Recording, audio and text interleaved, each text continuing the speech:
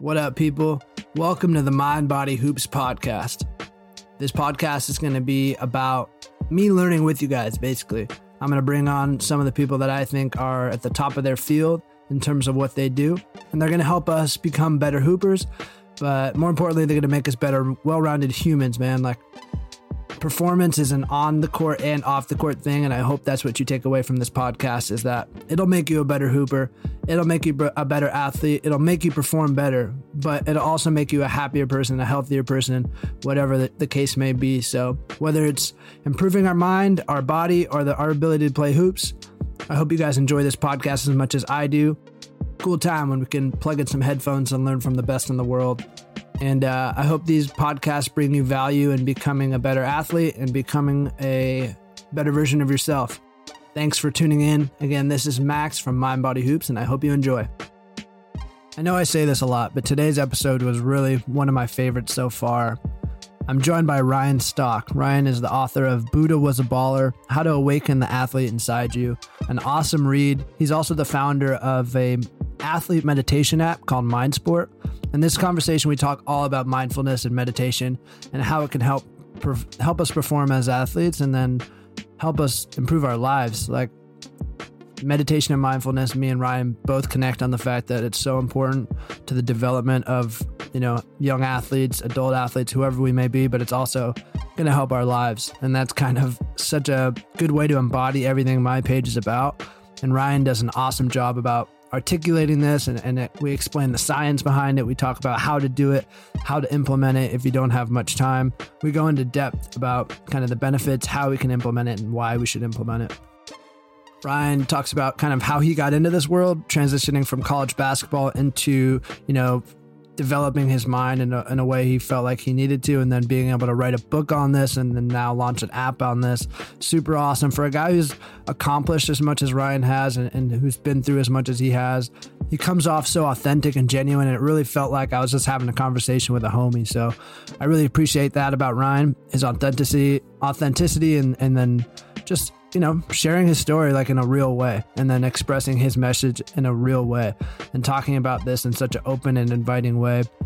This is one of the podcasts I'm most passionate about. Like, if there's one habit you can implement that will change so many aspects of your life, me and Ryan talk about it, whether it's your family, your sporting, your relationships, your ability to focus, your ability to find meaning in things, your ability to recognize bad habits, your ability to recognize the people that are in your life that are toxic and are not toxic. Like, there's so many aspects that can improve by developing some sort of mindfulness and meditation practice.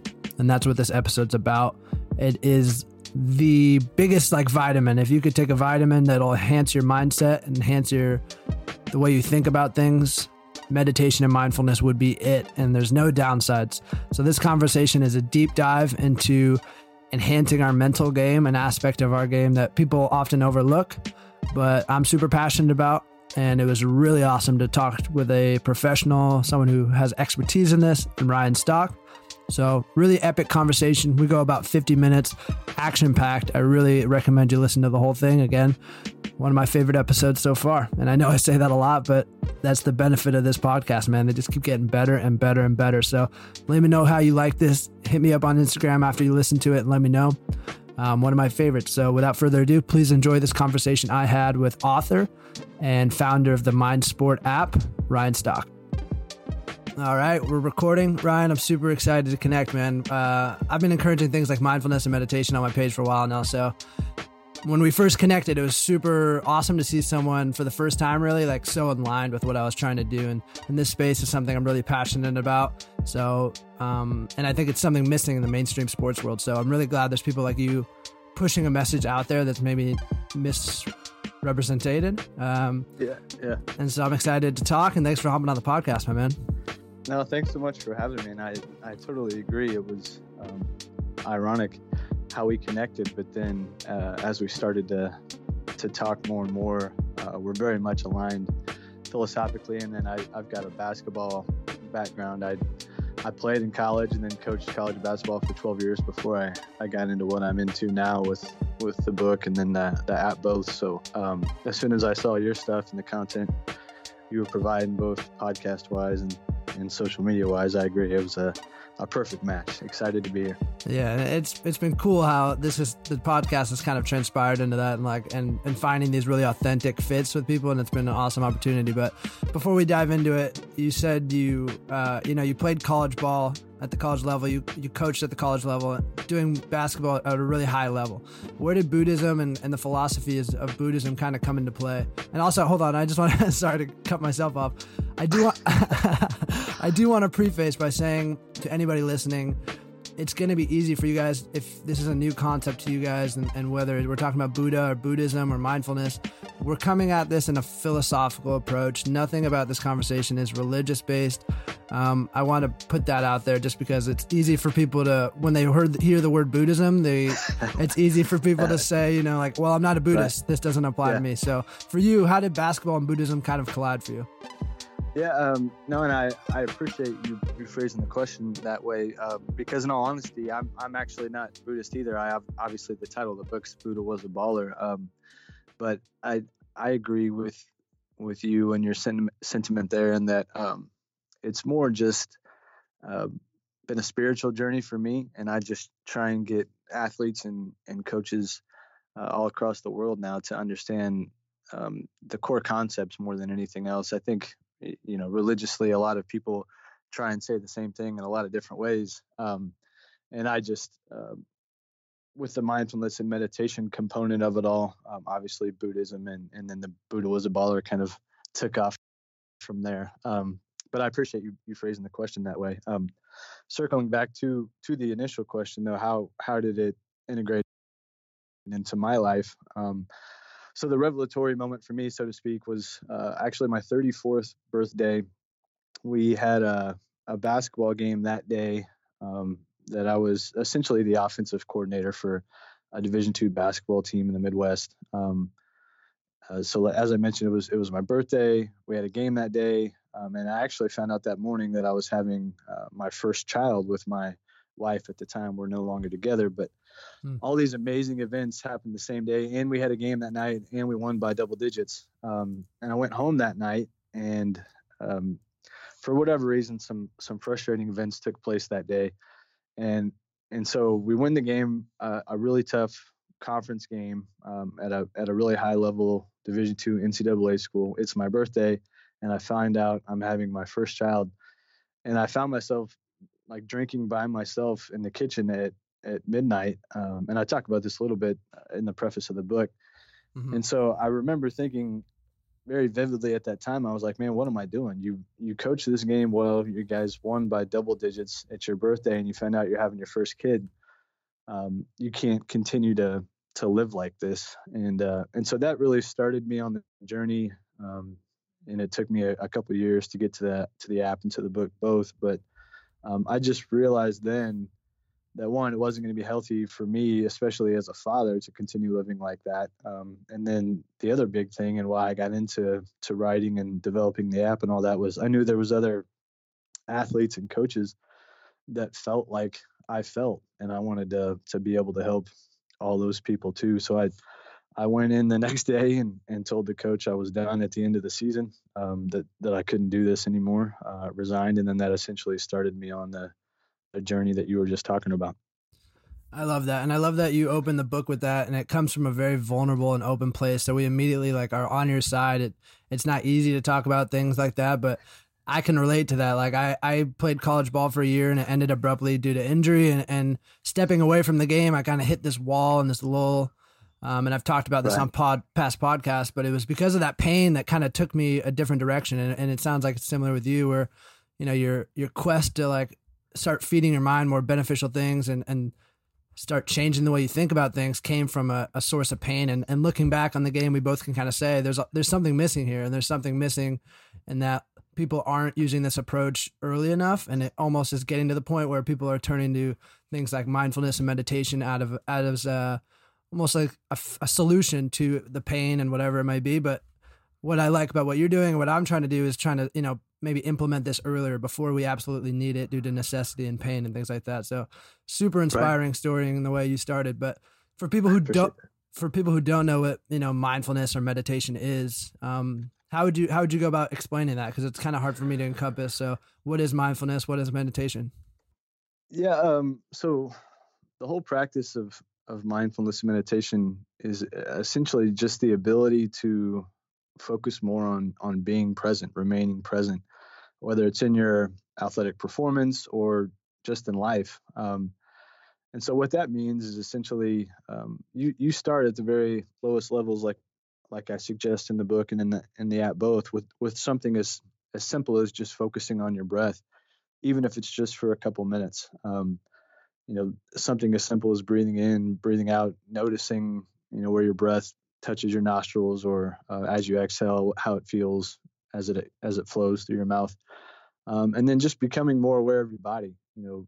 Whether you're feeling heat or cold, pain, tightness, maybe feeling good, but you just essentially start to become more present, more aware of all these things. And then it's a practice, so it takes time to advance, just like any skill that we have in life. From dribbling to shooting, to anything that we're going to really value. It takes time to grow it from there, but eventually, where it ends up is the highest level of athletic performance is the ability to perform unconsciously, where you're just totally present and you're no longer having to think about anything you do.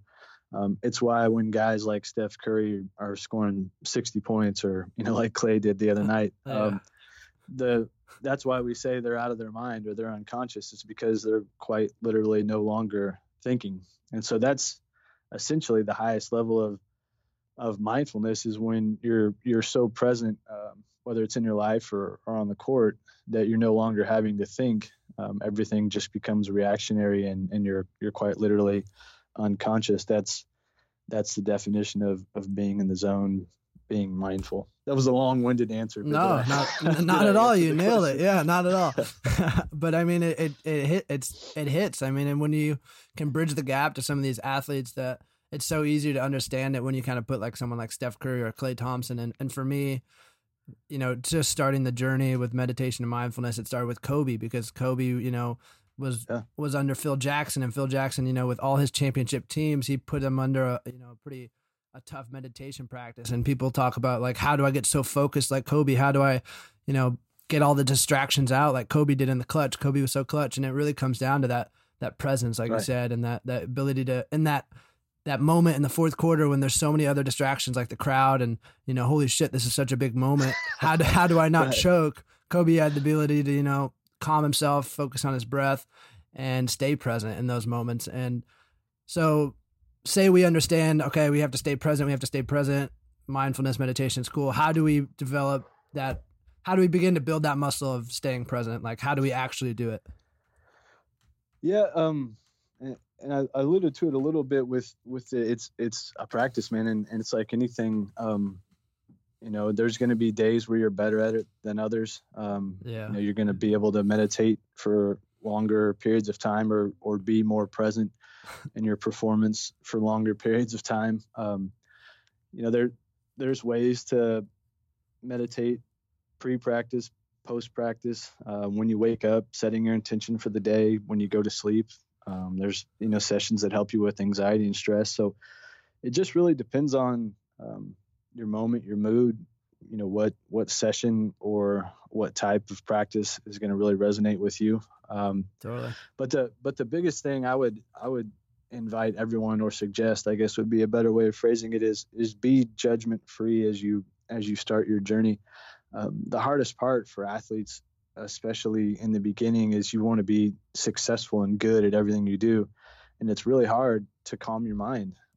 It's called monkey mind for beginning meditators out there. But generally when you start your practice, you can't help but, even if you're doing something as, I say simple, but lower level meditating, like focusing on counting your breaths or something like that, your mind's still going to jump from like, I've got a test later, or maybe you're having some problems with your partner, or whatever the case may be, where your mind starts to be distracted or wander off, and you're going to feel like you need to judge yourself with that, like you're not doing a good job, or that you're, quote unquote, failing at meditating. And that's not it, man. That's not the case. That's the beauty to me of of mindfulness and meditation is there's no wrong way. You can't succeed or fail.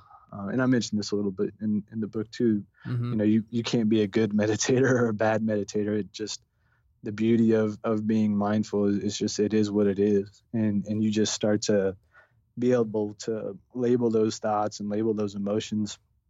And then, you know, you slowly progress from there. So, you know, it's just, go ahead.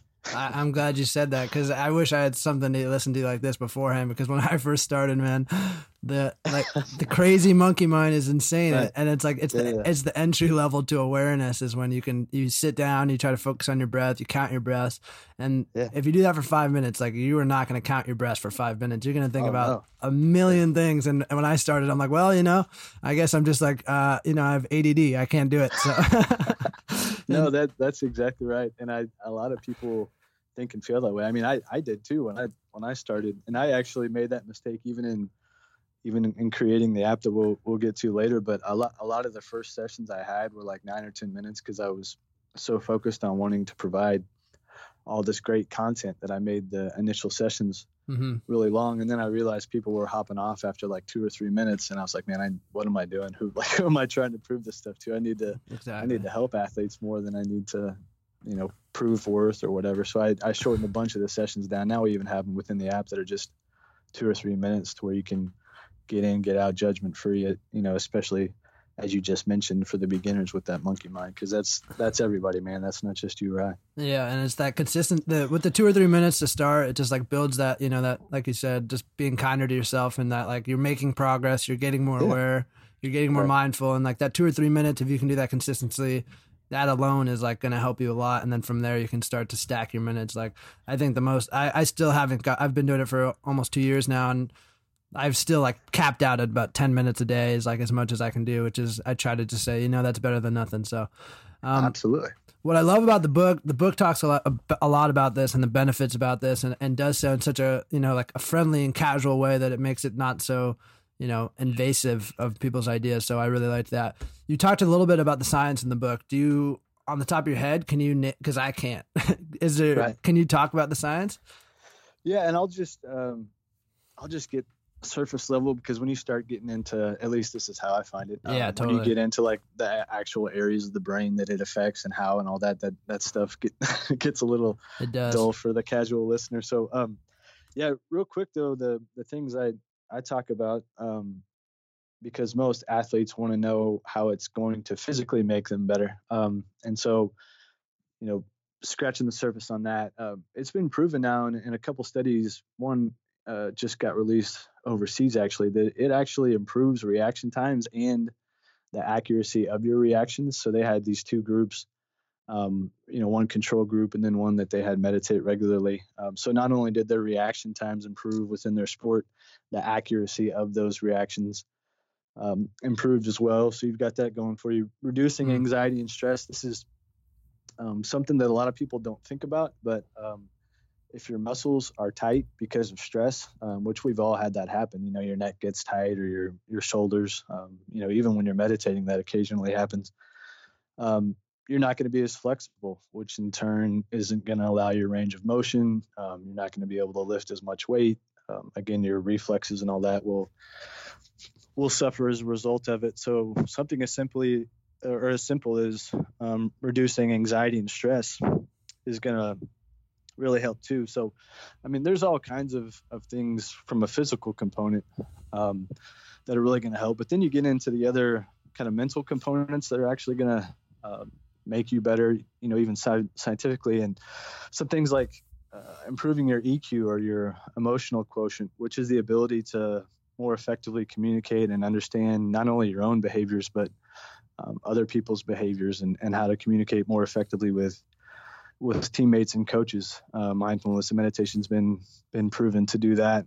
And then just improving your quality of life. I mean, you know, from everything that we've touched on, you know, just in these last couple minutes, if you can even improve, you know, 1 or 2% in those areas, your overall quality of life is going to be significantly better too. So there's all kinds of physical and now proven scientifically benefits to regularly meditating.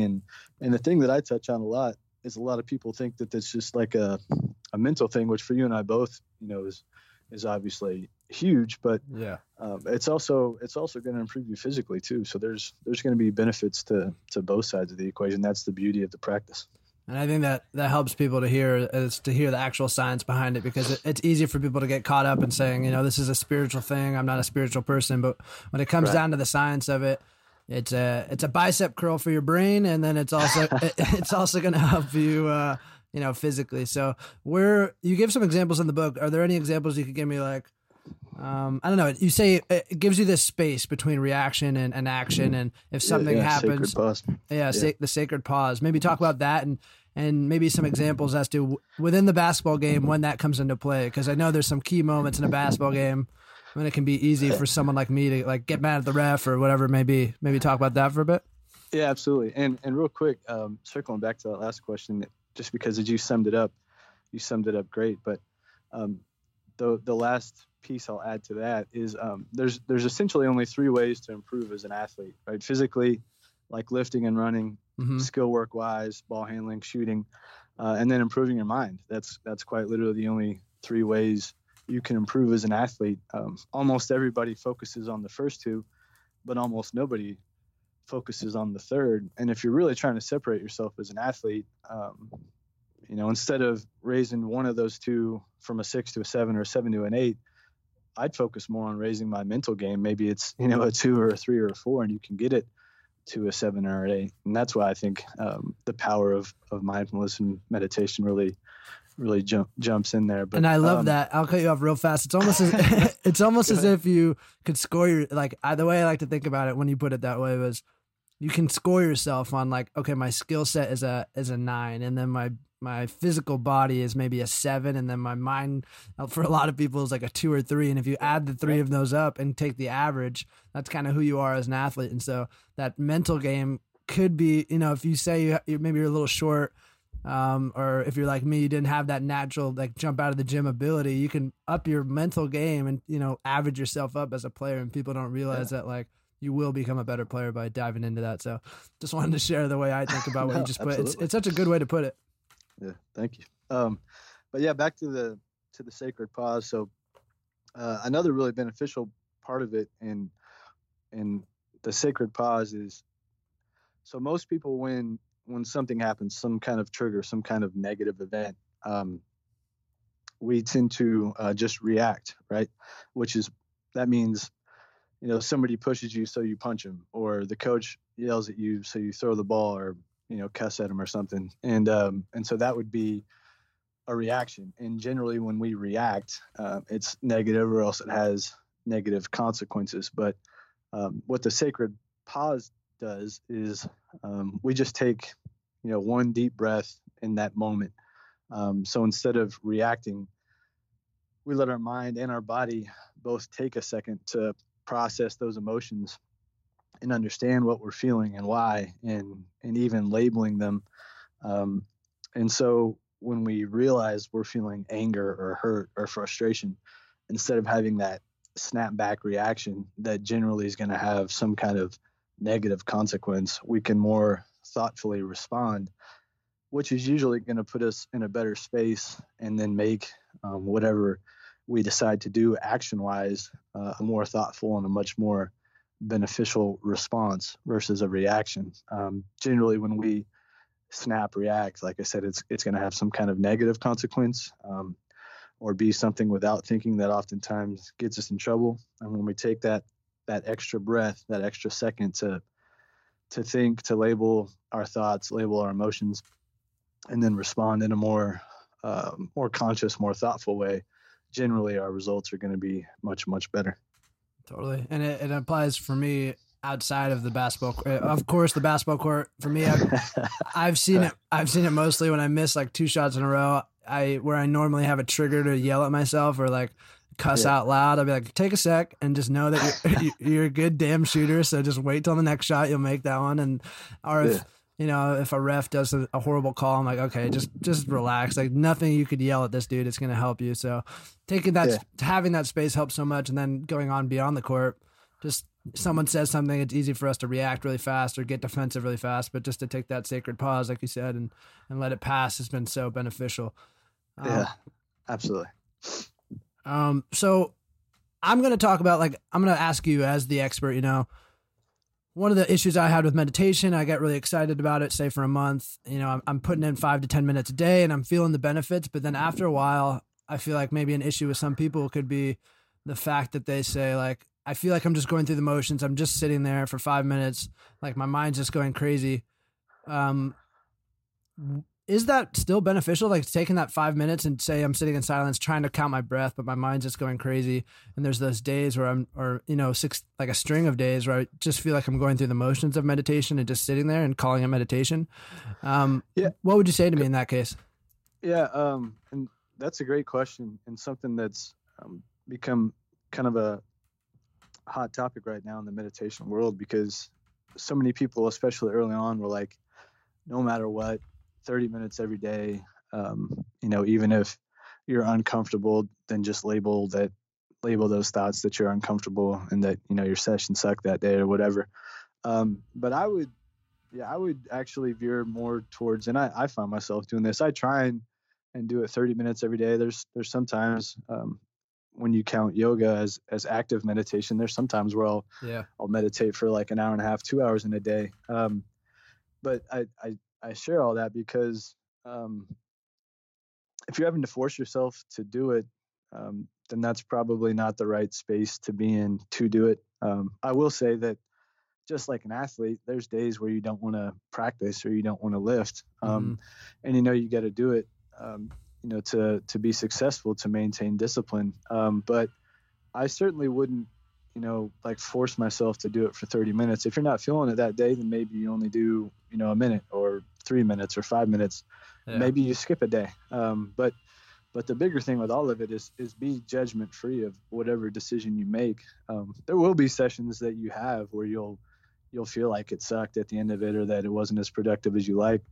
But that's where I get into the, just label those emotions, and understand that, a bad or shitty meditation session is still going to be better than the alternative of like going out and drinking or smoking or, trying to control your emotions or anxiety in another way. So even an unproductive meditation session, you should be judgment free of yourself in that regard. But at the same time, I'm not one of those people that says force it every day for 30 minutes no matter what. I think you have to, just like we do as athletes, understand your mind and body and what it's telling you it needs that day, and then just be conscious of it, and again label those thoughts, label those emotions, and then practice it as you deem necessary. I like that, and I like that you keep touching on the fact, like, no self-judgment, and then you keep touching on labeling. So labeling the fact that we're having trouble with meditation, labeling the fact that maybe we feel like we had a shitty meditation center, but for me, it's at least moving the needle helps, doing like 5 minutes instead of 20 or 30 or whatever. Moving the needle is better than nothing. And for me, usually if I'm meditating, that 10 minutes spent meditating is 10 minutes I would have spent like scrolling on Instagram. So it's always beneficial for me. Another, and then it's here real quick. Yeah, go ahead. Let me jump in is, and this is something that we offer within the app. And what I was talking a little bit about with yoga, a lot of people don't realize there's all kinds of forms of different meditations. Like I went to a 7-day meditation retreat out where closer to you on the West Coast there in San Diego, and they meditate doing everything. They have working meditations, they have eating meditations, they have walking meditations. You meditate essentially all day, but maybe for you in that particular day, instead of sitting with your eyes closed like you normally would, maybe you just do a 5-minute walking meditation where you're, conscious of your body and how it feels and of your breath, and counting your breaths. Or you do a little more active meditation, like, yoga is essentially a form of meditation. It's still focusing on your body and its movements and being present. So there's a lot of variations of it. And maybe that's the answer too, for some of those people that really struggle with sitting meditations at first, is there's a ton of variations of it that can help you kind of mix it up, so to speak, so that it doesn't become as mundane as it does initially if you just sit every day no matter what. But yeah, there's all kinds of different ways to kind of change it up, so to speak, so you can find a comfort zone for yourself. I love that you and I wouldn't have asked that to like facilitate that answer, but that was such a great answer, because for me that was something that really helped tremendously, and it was realizing that meditation isn't just, sitting there for 10 minutes with your eyes closed and whatever. Like meditation can be throughout your whole day. It's kind of just like you said in the beginning of this conversation. It's just that mindfulness and that focus on the breath. You can do that doing anything. And when you focus on the breath, you kind of naturally anchor yourself to the present moment.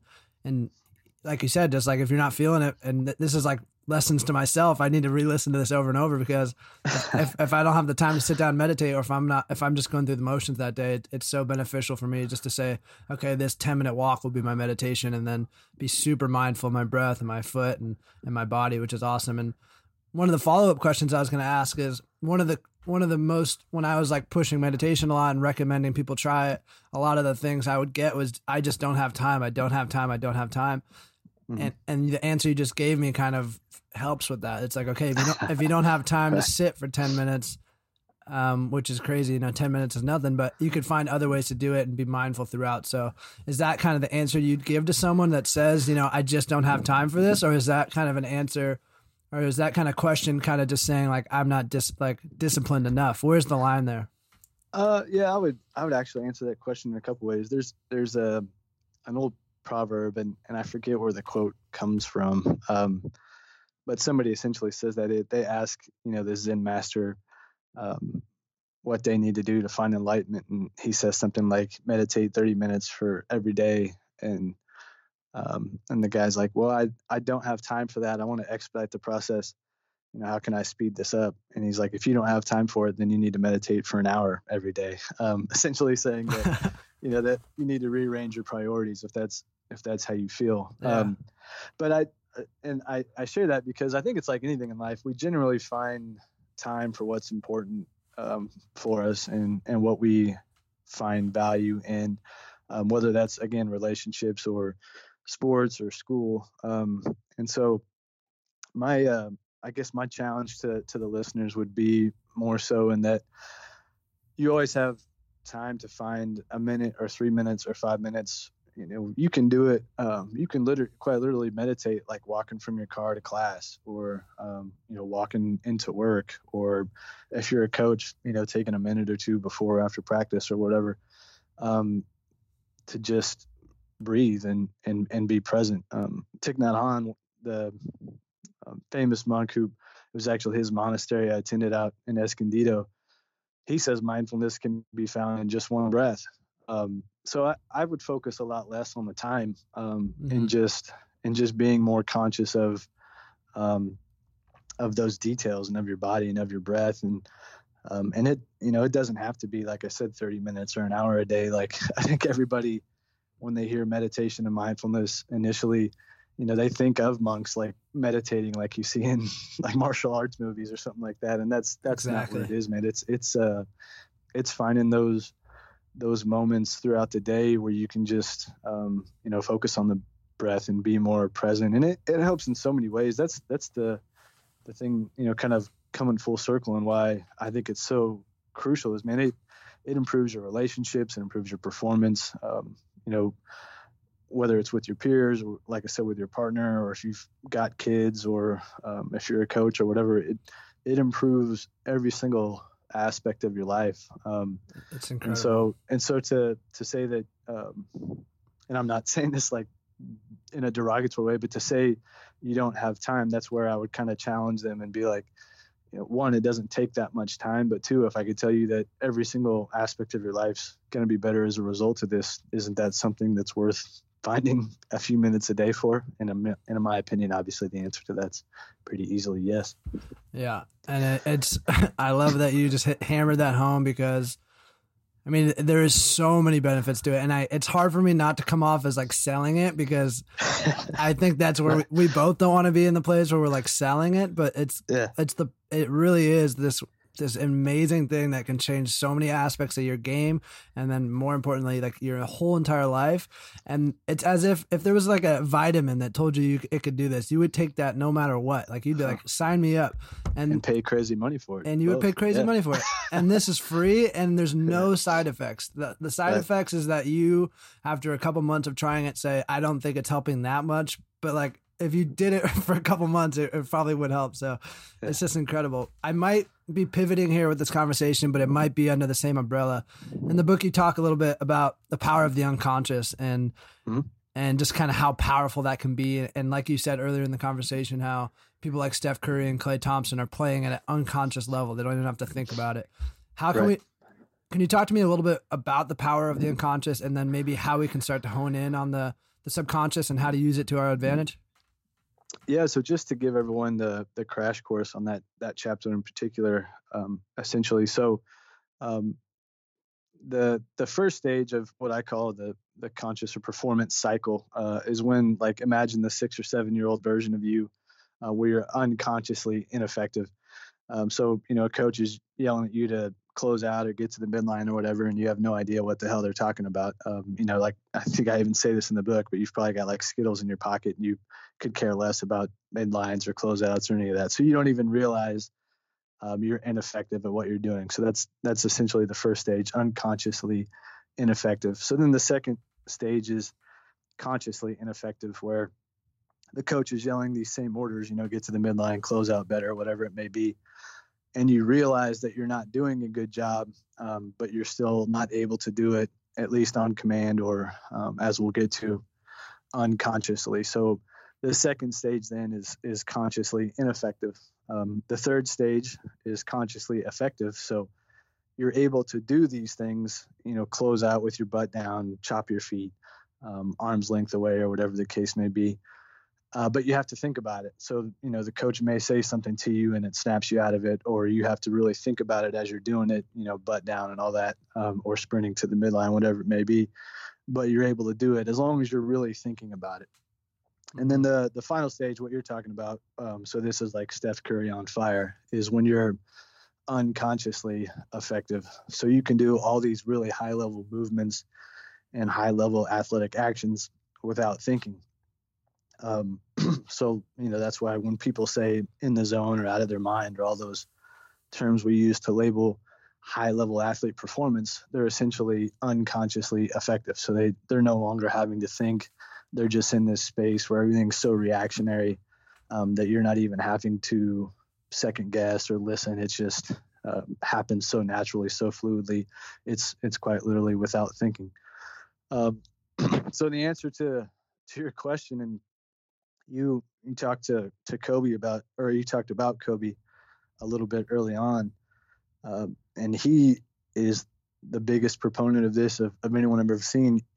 He says, man, you just got to rep the hell out of everything you do so that it no longer feels like you have to think or have to physically feel anything you're doing anymore. And so people would talk about how he'd be in the gym at like 4 a.m. doing the most basic stuff like pivoting and footwork and, ball handling. Yeah. And these really what we imagine are low level things. And they're not. In order to be unconsciously effective in anything, you just got to get a crazy amount of hours and a crazy amount of reps.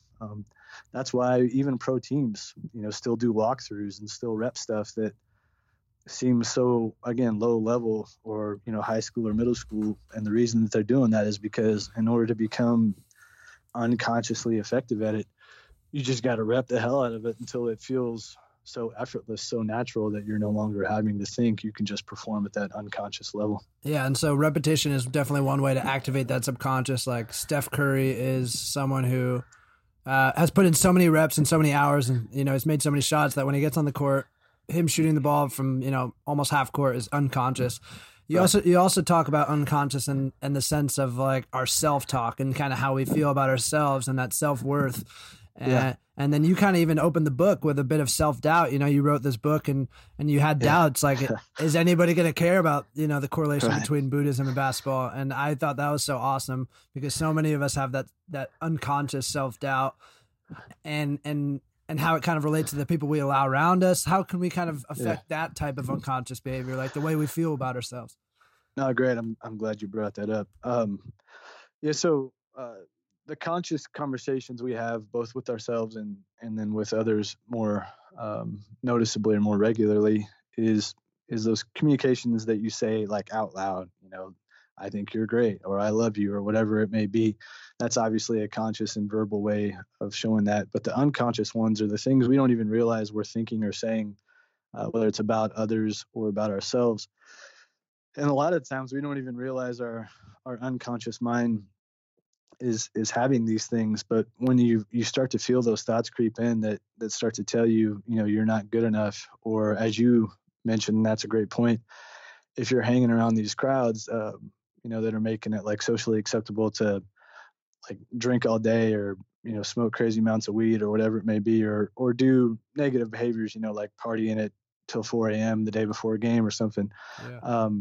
Then those types of inner circles are going to make those unconscious thoughts that are going to be really negative for you, start to really escalate and become destructive behaviors. And so the flip side of that then is, if you're surrounding yourself with positive influences, people that are, I'm not saying you got to be a square and like never go out or never go to parties or anything like that, but obviously you've got to be intelligent yourself, and then also with who you surround yourself with, so that those unconscious thoughts that we're oftentimes not aware of become really positive ones, really healthy ones for us in our growth as athletes and as people. And so, yeah, that's a great point, because those are, the unconscious. Conscious part isn't only in our physical performance; it's in our thoughts too. So we have to be really careful who we surround ourselves with, and make sure.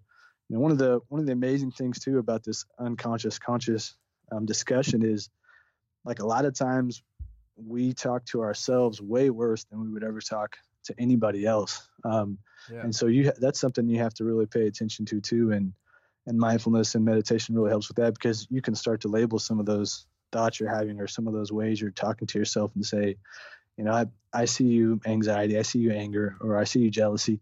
Like, you can go now, as you label some of those thoughts you have, and make those unconscious thoughts and thoughts become conscious by labeling them and putting a name on them, and not letting them hang around for as long as they normally would. So all that stuff really powerful. I love totally that. Agree.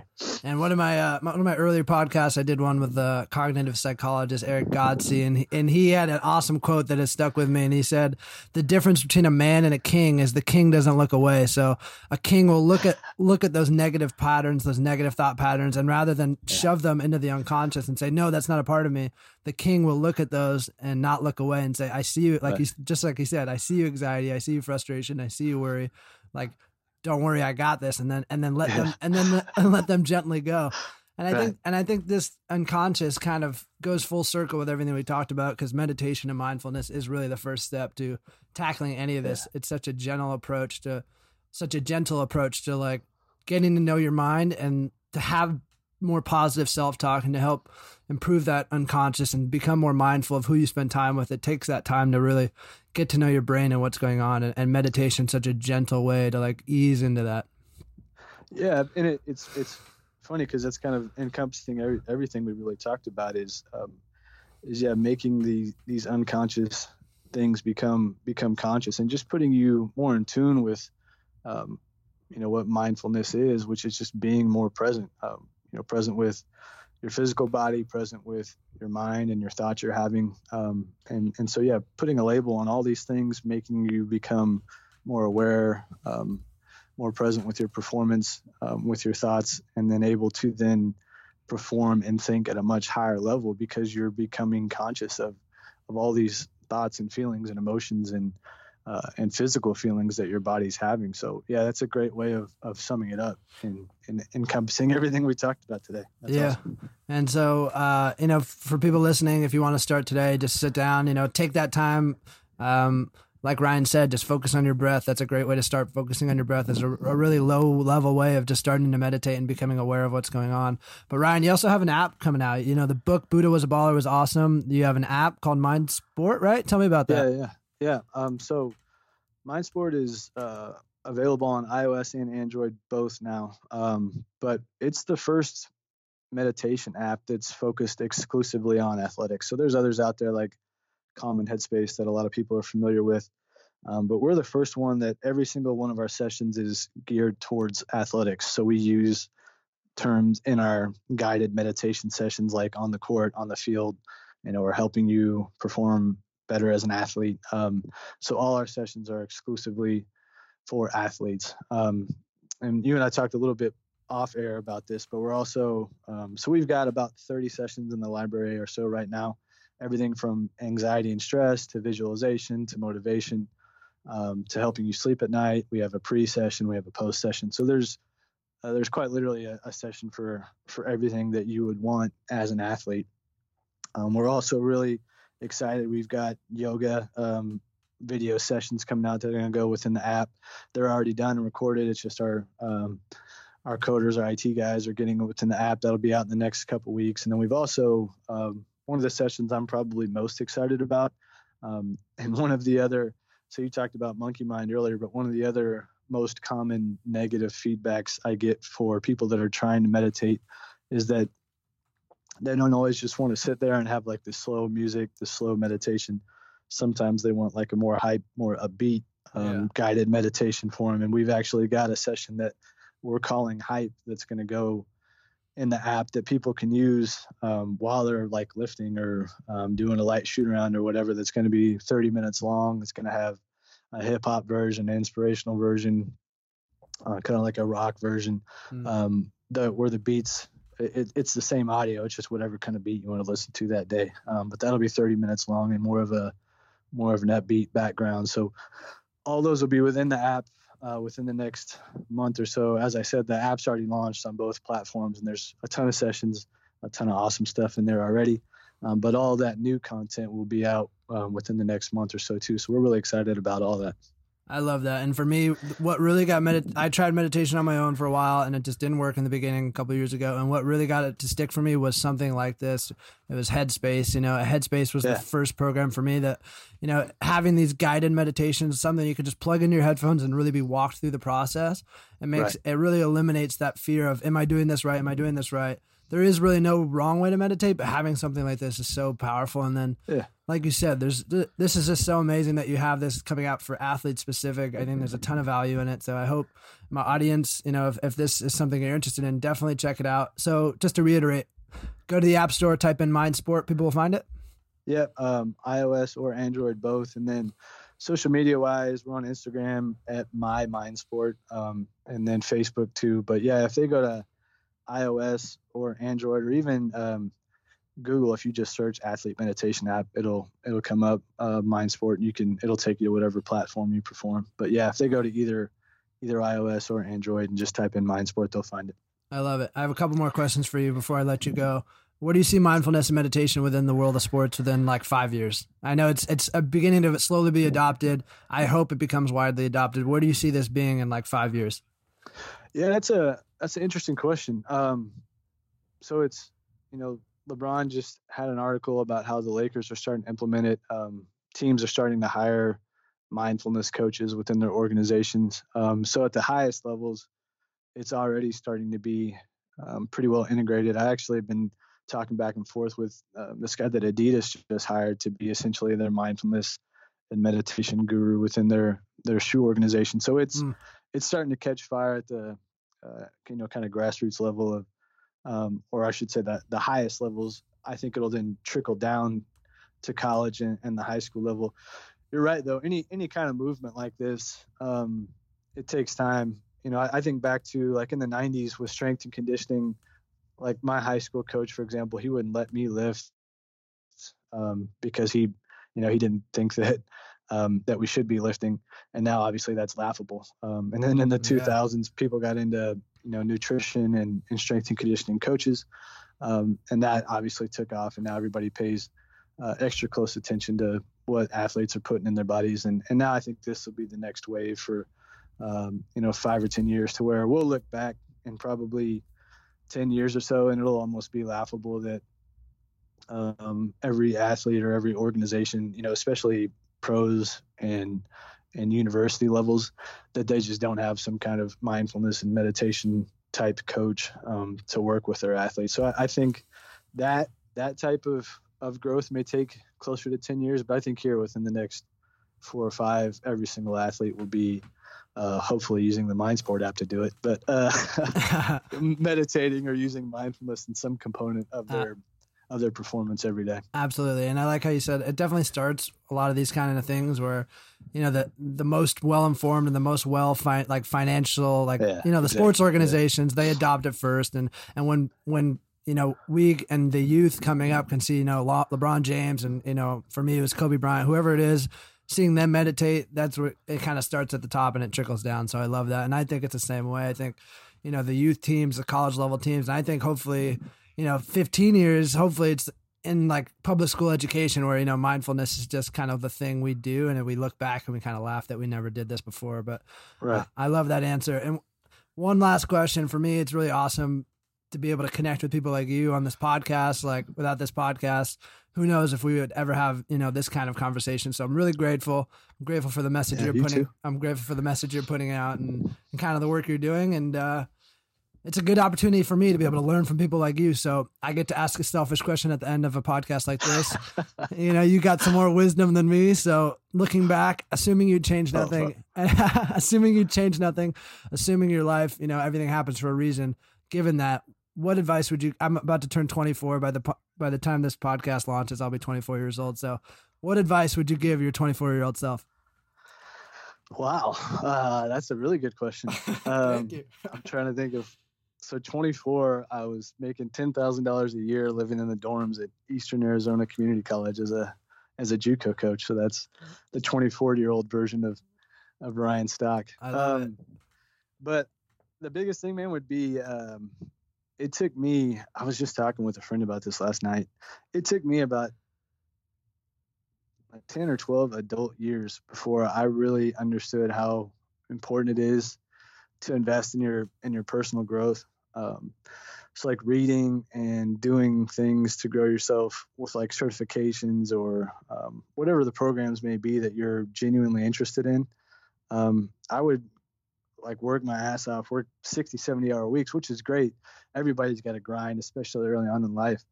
But then you just go home and like mindlessly clock out and watch Netflix or, listen to music or whatever it may be. And that stuff's necessary. I mean, there's a balance in there. But what I didn't do, man, I probably read, not exaggerating, like 1 or 2 books in like 10 years.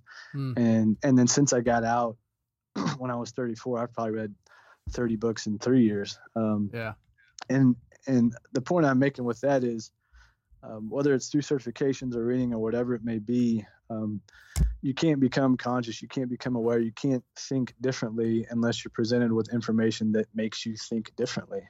So whether that's through your inner circle, with mentors in your life, with books you may read, if you want to raise, the level of your game mentally and physically, if you want to raise your awareness level, you're only going to do that by having conversations and reading and essentially engulfing material that makes you think differently. And so that was the biggest, I guess, kind of revelatory thing for me these past 3 or 4 years, especially is, I don't think any experience I've had in my life that I would say I regret or I would change. Totally. Because I think it all gets you ultimately to where you end up. Exactly. But I do wish I would have got to that moment a little quicker, because I look at those like 10 or 12 years and I was like, man, I had a ton of memories I wouldn't change for the world, a ton of success and championships with some of the schools and teams I coached, and recruited some amazing athletes and had some amazing relationships and interactions with people. But I wish I would have invested in myself a lot earlier on than what I ended up doing. And I love that answer, and that's why I like to preface it with assuming you would change nothing, because all the experiences you had have made you into the person you are now, and I would say it's very easy to look at you and say you're killing it, man. So I hope that question doesn't evoke any, like, I don't want to evoke any regret, but it's really awesome. No, not at all. It's awesome to hear from someone like you, and for me, and then the people listening, like just what you just said alone. That's an awesome answer, and just reminding us that like, to become the person you want to become, feeding our brains is so important, and that's something that hits home for me that I got to keep going on, and I hope my audience takes away from. So, this was awesome conversation, man. I love what you're putting out there, and mindfulness and meditation is so important. I definitely recommend my audience to check out the Mind Sport app, and then if you're interested, on top of that, the Buddha Was a Baller book was a really awesome read for me. And Ryan, I really appreciate it, man. I really enjoyed this conversation. Yeah, thanks so much. It's been awesome too, and the 24-year-old version of Max is already killing it. So you got a leg up on me, man. Congrats on what you're doing. I love the podcast and the Instagram accounts and all that stuff, man. You're helping a lot of people too. So props to you on all that. That means a lot. I appreciate that. A lot of room to grow, but it definitely helps to hear that. So thank you. We've all got that. Thanks for being on the podcast, Ryan. All right. Thank you. That does it for that episode, guys. If you listen to the whole thing, please let me know how you like it. Hit me up on Instagram. I respond to everybody. I'm most active on there. Send me a DM, man. Let me know how you liked it, how you like this podcast, what you want to see more of. Maybe send me a guest that you want me to have on. That'd be greatly appreciated. I really appreciate you guys listening to my podcast. I'm having a ton of fun doing this, talking to some epic people. If you enjoy the podcast and haven't done so yet, please leave me a review on the Apple iTunes app. That stuff means the world to me. I'm doing this for free right now, so if there's anything you could do for me, just leave me a review. That's it. Comment 5 stars, of course, because hopefully it's 5 stars worthy, and that's it. So I appreciate you guys listening to the whole podcast. See you guys next time.